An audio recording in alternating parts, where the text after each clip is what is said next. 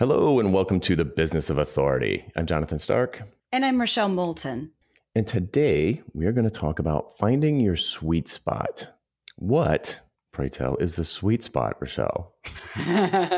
Oh, I'm on deck now.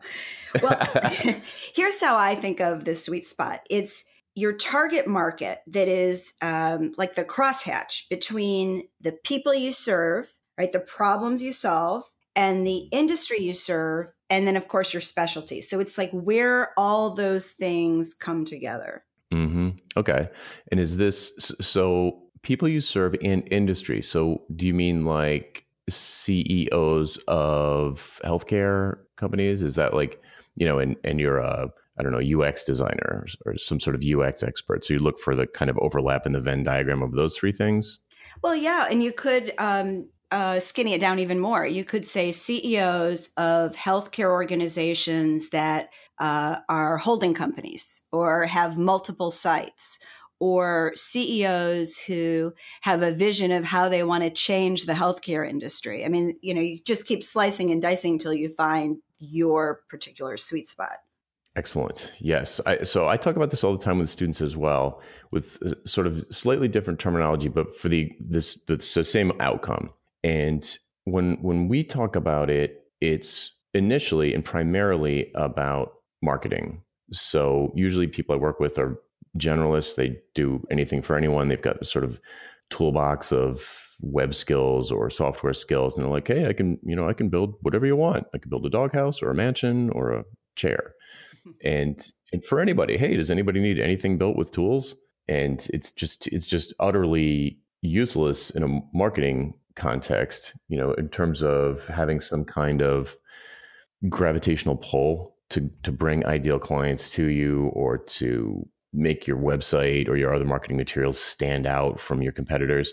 So it's a very commoditized position that which leads to the big symptom that they all have is that they get like maybe 1 or 2 leads a year. They don't know where the leads even came from. Maybe somebody recommended them.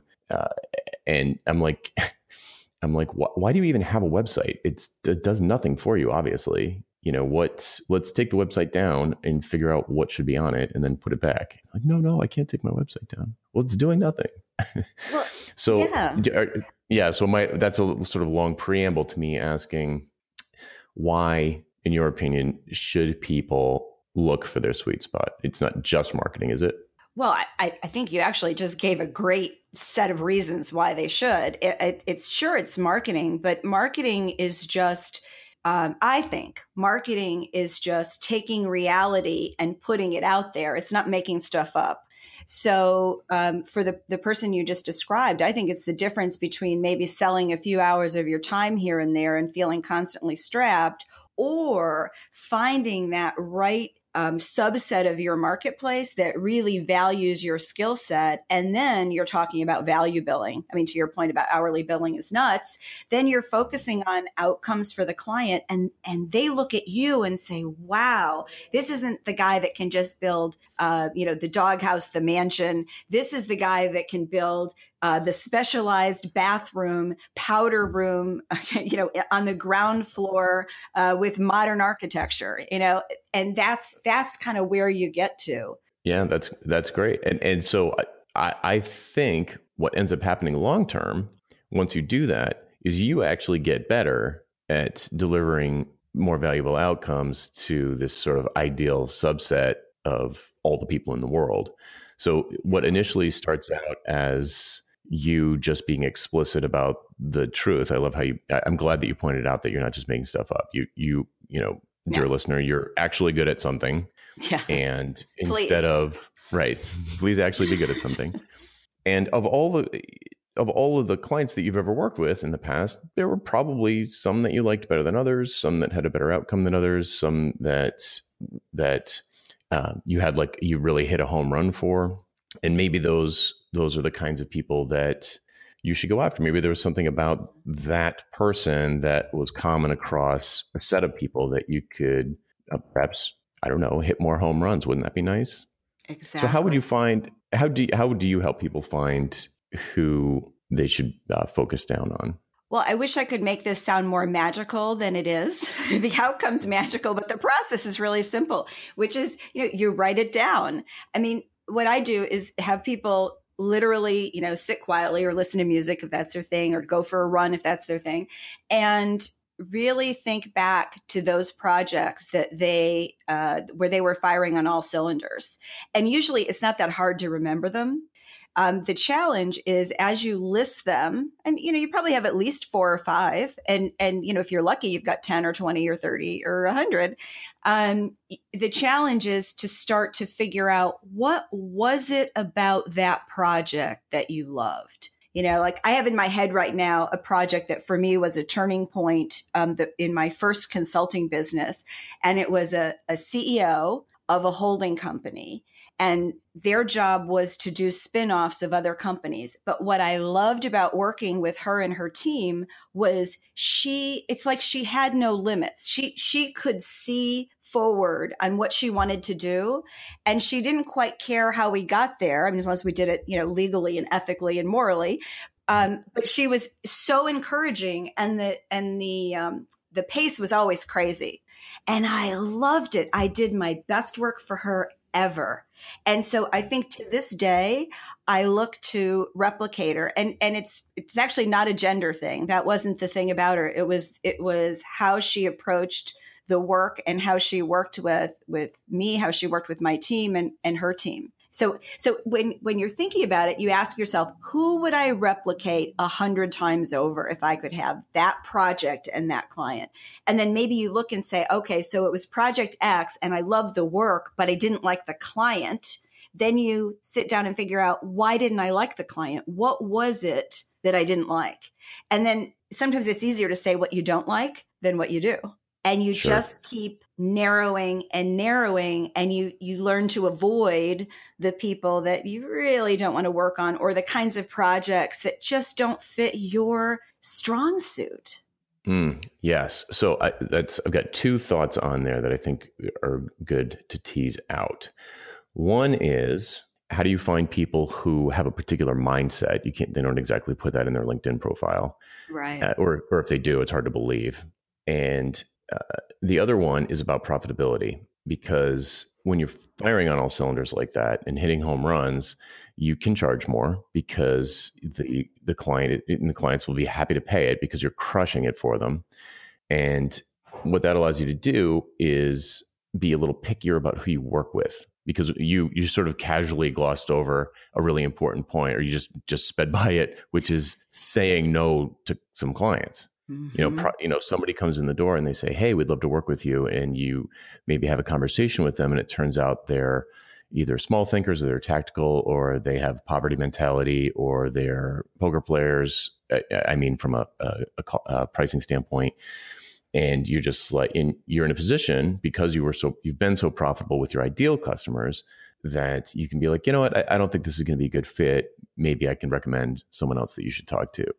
And the notion of saying no to clients is like comically scary to a lot of people I talk to, but that's one of that's the flip side of the you're not getting enough leads coin. And why aren't you getting enough leads? Because you're trying to be everything to everyone, because you think that's going to maximize your market. But in fact, it's inverse. I think it's inverse. Like the tighter your focus, the bigger your market becomes. It's weird. So to the first one, how do you find people, or is that even possible to find someone who has this sort of internal quality that's not always obvious from the outside? Well, I guess the first thing is that there's something that I say a lot, which is that if you're not saying no to some clients, you don't have a brand. So we should all be saying no on some regular basis, unless our branding and marketing is so perfect that only our sweet spot clients are coming to our doorstep. There aren't that many people that are really good at it. So how do you identify the mindset? I think that from a marketing standpoint, it's what you put out there. Let's use the website as an example. So if you're after people who are entrepreneurs, snap decision makers, boom, boom, boom, then your website isn't going to have a lot of copy. It's going to speak to that person. It's going to have declarative sentences. The images are going to be powerful. It's going to be strong on images, light on copy. Everything should work. It shouldn't be long. So you start to create for that audience. But then the flip side is, I think you just, I don't know, maybe it's just I've been doing this so long. It's like when you talk to somebody on the phone or you start to email with them, you sort of get a sense for their personality and you just keep digging a little bit. And, I don't know if this is true for you, Jonathan. Usually my strategy clients, they'll find me one way or the other. That's a whole nother podcast episode. But when we actually sit down and talk, it's usually about 45 minutes to an hour. And I'll write a proposal for them and then they'll hire me or they won't. So it's really just an hour that I'm talking with them on the phone, but it's all about them and their business. And by the end of that call, I'm usually pretty clear whether they feel, what were some of the words you used, whether they feel kind of cheap, whether they're the poker player, whether they're trying, sometimes people kind of have somebody else in mind and they just want to talk to somebody else. And other times, you just feel like this is my person, I can't wait to work with this person. So I put a lot of emphasis on that one-to-one discussion piece. Excellent. So there's a thing that occurred to me as you were saying that when you're describing the website being real punchy and short and declarative, it occurs to me, dear listener, if you've ever been in the situation where you're like, oh, geez, I really need to redo my website. And you're staring at it like, I don't know what to write. And then you just talk about yourself the whole time, like it's a resume. Mm-hmm. The problem is you don't know who you're talking to. I honestly believe that there are really just two reasons why people get writer's block. One is because they don't know who they're talking to. It's really hard to know what to say when you don't have someone sitting across from you because you get so many cues from them about I've written technical books and I have to decide how technical they're going to be. How far do I teach in the book how to double click a mouse? No, that's too low level. But do they understand? Do they automatically understand? I don't know, something a little more esoteric like SSHing into a remote server. So those sorts of things, if you don't have a picture in your mind of someone you're talking to, it's really, really hard to write. It makes it a lot harder because you're just like all over the place. The other reason why people get writer's block is because they have something to say that they don't want to say. Like they have something to say, but they're scared to say it, which is a totally different thing. I don't know.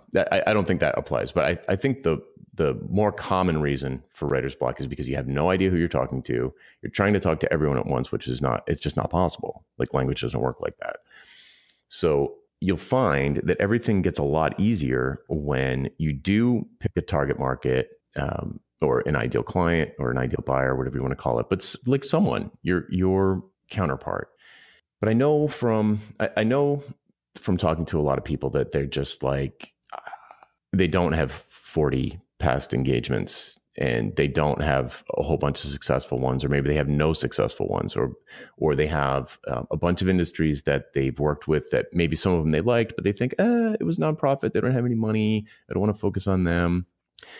Do you have any sort of tools or frameworks to kind of help people think through how they could maybe settle on one, or even a list of candidate verticals or whatever you want to call it, like ideal clients? Yeah. Well, there's a lot of ways to get there, but the one I like to use, I call it a client avatar. You can call it a client profile.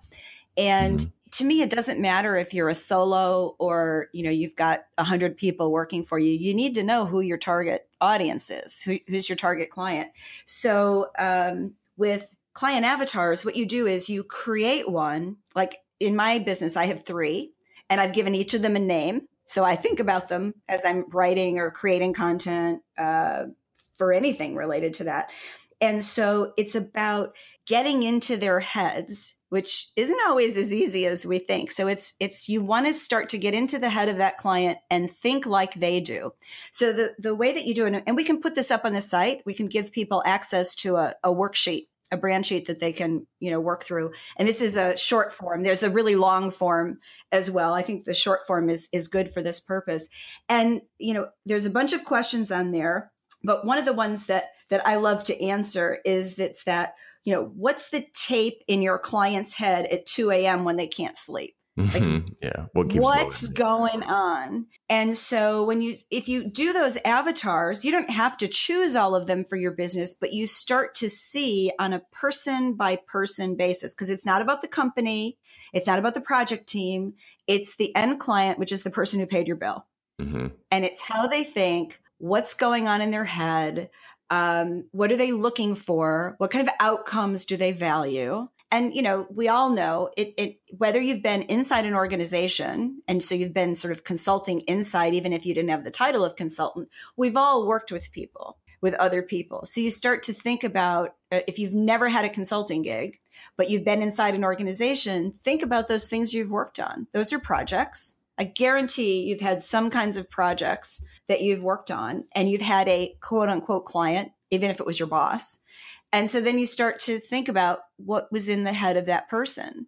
And will start to tell you whether you like that or you don't like that. And so you could literally, if you wanted to, you could do 10 different client avatars and throw them all away except for 1 or 2. Again, I have 3. I don't recommend any more than that, so that you can really think about who you're talking to.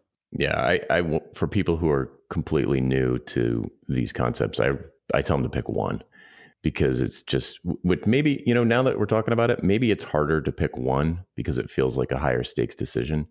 But trying to usually when I have people who are thinking of multiple different types, they're a little too radically different. They're like different audiences. I'm like, well, if you want to try to talk to all, both of those audiences, you're going to need 2 different websites, or you're going to need a giant button on the front that says, I am a Silicon Valley startup founder who has my Series B funding lined up, or I'm a dentist. It's like, okay, those are completely different. So well, maybe I feel like, yeah, go ahead. I was just going to say, maybe the way to think about it is, I totally agree with you in terms of how you run your business. But when you're trying to figure out what that sweet spot is, it might be really helpful to do different ones. And then, like you said, maybe they throw the dentist one out, or they throw the other one out and keep the dentist. But if you don't get it down, sometimes it's harder, to realize that you do have choices, maybe a lot more than you think.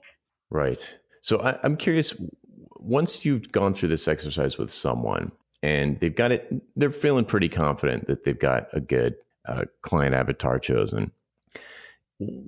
Just tactically, what are some of the next steps that you would have them take? Is it, do they try and set up phone calls with these people, do market research? Do they go straight to the website and start, modifying the website to suit this particular audience?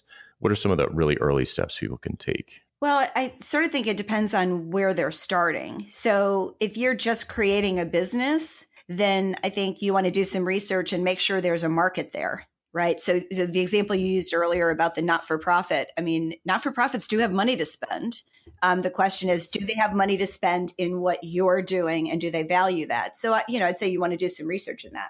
If you've already been consulting for a while, even just a few years, then I think, you've got a track record. You have something you're working with. And I think I'm biased in this a little bit, because when people come to me, it's typically that something isn't working in terms of how they're marketing and branding themselves. So my view of this may be a little bit skewed, but I look at that, and typically it's really just about honing what they're already doing, honing the message, honing the market. So it could be a project that I just finished for strategy. The very next step is we're doing the website, because we knew the website was kind of a mess going in, and we knew it had to change. So that's the first thing we're doing.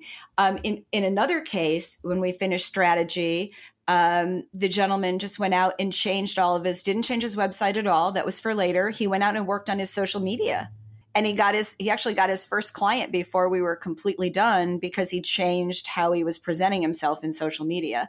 And then for others, it's really all about the, kind of the boots on the ground. I need clients. I need revenue now. And it's really working on, what do you say to those people? Kind of like some of your email series, Jonathan, where you talk to people about your experience, talking to credit unions. It really depends on where you're coming from, whether you want to build that business or whether you have a core business that seems to be working. You're just maybe adjusting the message and then putting it out there digitally so that you can build your pipeline. Yep. Yeah. You hit on the three things that I think are not necessarily all going to be done at once. So for me, once somebody has that kind of audience, then to me, it's like you're going to update your website. Basically, that's your marketing materials these days, or some combination of your website, social media, and some variety of cold outreach, or not cold necessarily, but outreach. Right.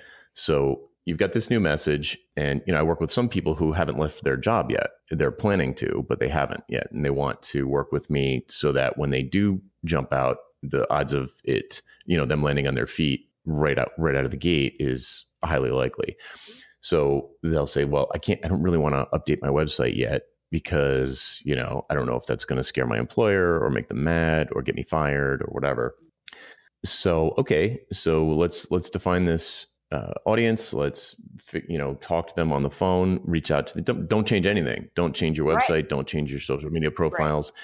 But do start sending out emails to your network, friends, family, whatever, colleagues, past clients, if you have them, or whatever, everybody send out these things, say, hey, I'm looking to do some research into this particular audience to see how it intersects with my skill set, and see if there's anything interesting there. And a lot of people are surprised, but guess what? People are nice and they are, and they are happy to help you. And a lot of them have no one to talk about their work to. Their spouse is sick of it or doesn't get it or doesn't care, not in a bad way. It's just like enough already. It's just not their thing. There's just nobody really has a good outlet for, just talking about the kind of inside baseball nuts and bolts of their job, like the place where they think they're really operating in their genius zone. And it's kind of like all trapped inside of them. So usually they're happy to talk about it with someone who's interested and is a good listener, and they'll completely spill the beans. And, it might be that you find, well, there really is no overlap. There is no sweet spot here, or the sweet spot is different than I thought it was, but I can still fulfill that role. Or they might sort of say, well, credit unions maybe are a little too behind the times. You should try maybe mutual insurance or something. Not that they're more cutting edge, but so, you can start to have all sorts of, it makes it very easy. I was going to say easier, but it actually does make it very easy to start to have the kind of conversations you need to start having to hone your message, and to even if you know what you do, you need to find out how they talk about it, because they're going to have different language for what you do, because you understand what you do a lot better than they do. And they're going to have these sort of skewed, sort of off-kilter terms for the same thing, which makes sense to them. Exactly. That's another really good point, Jonathan, because part of this over time is developing a language that you use, and these concepts. It's how you build thought leadership. It's how you build content. It's how you build a reputation. But you have to start somewhere, which is, how does your target market / audience talk about these things? It's huge. Yeah. It's like Seth Godin talks about it all the time in terms of empathy, and you almost can't get started doing any what I would call modern marketing, non-interruption marketing or permission marketing. You almost can't even start it without empathy. It's not going to be that effective if it's not empathetic, and you can't have empathy to people who you don't know or understand. So there is this piece that maybe it's like you said before, it depends on where people are coming from. If they have a lot of experience with their audience, and it's they get it, they're one of them, or they were one of them, or they're embedded in the area, then it's going to be pretty easy. That person's not going to have to do as much background work.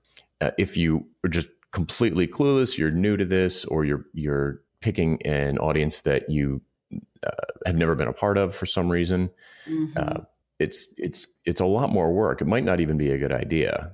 Maybe you're picking them for the wrong reasons. Like, why would you pick a group of people? Why would you choose to serve a group of people who you know nothing about? It almost doesn't make sense. So yeah, I don't know. I'm just sort of saying, like, right. And there's what I'm trying to get at here is that there's this sense of like, oh, I have mastery of my craft, therefore it has to be valuable. That's not the case. It's not going to be valuable to everyone. Some people are not in a position to benefit from your mastery of some skill because it just doesn't apply to their life. So finding someone who does value it, if you don't know who that audience is, it can be a lot of work. That's all I'm getting down to. And you can't really do to start working on your website, let's say, or your marketing materials or new business cards, or even your LinkedIn bio. It's sort of a waste of time and really hard. Again, you get the writer's block. It's kind of a waste of time until you understand and have at least a connection with this group. You've found your sweet spot. Yeah, it's a process. It really is a process. And I think that, if you're really starting from scratch, you start with the smallest common denominator, and maybe it's just a LinkedIn page. And that's where you start, and you experiment there, and you talk with people, and you start to build your clientele. I think a lot of people, I just got an email this morning from somebody on my email list saying that, everybody talks about when you already have this big client base to work from, and he's new at this. He's just created a company, and his question was, so where do I get the clients?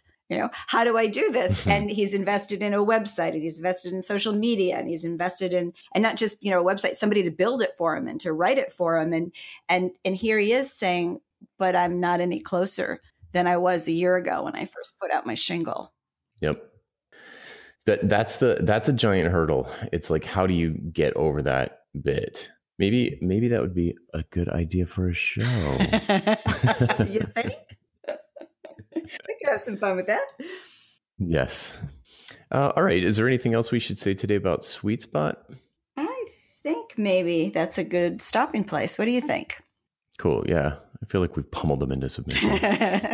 So bottom line is, we believe that you have a sweet spot and that it's important you find it. It will save you a lot of time, probably a lot of money, and a lot of aggravation the sooner you get there. And Jonathan, let's put up the link to the client avatar exercise. If somebody wants to tackle that, we'll make it easy for them.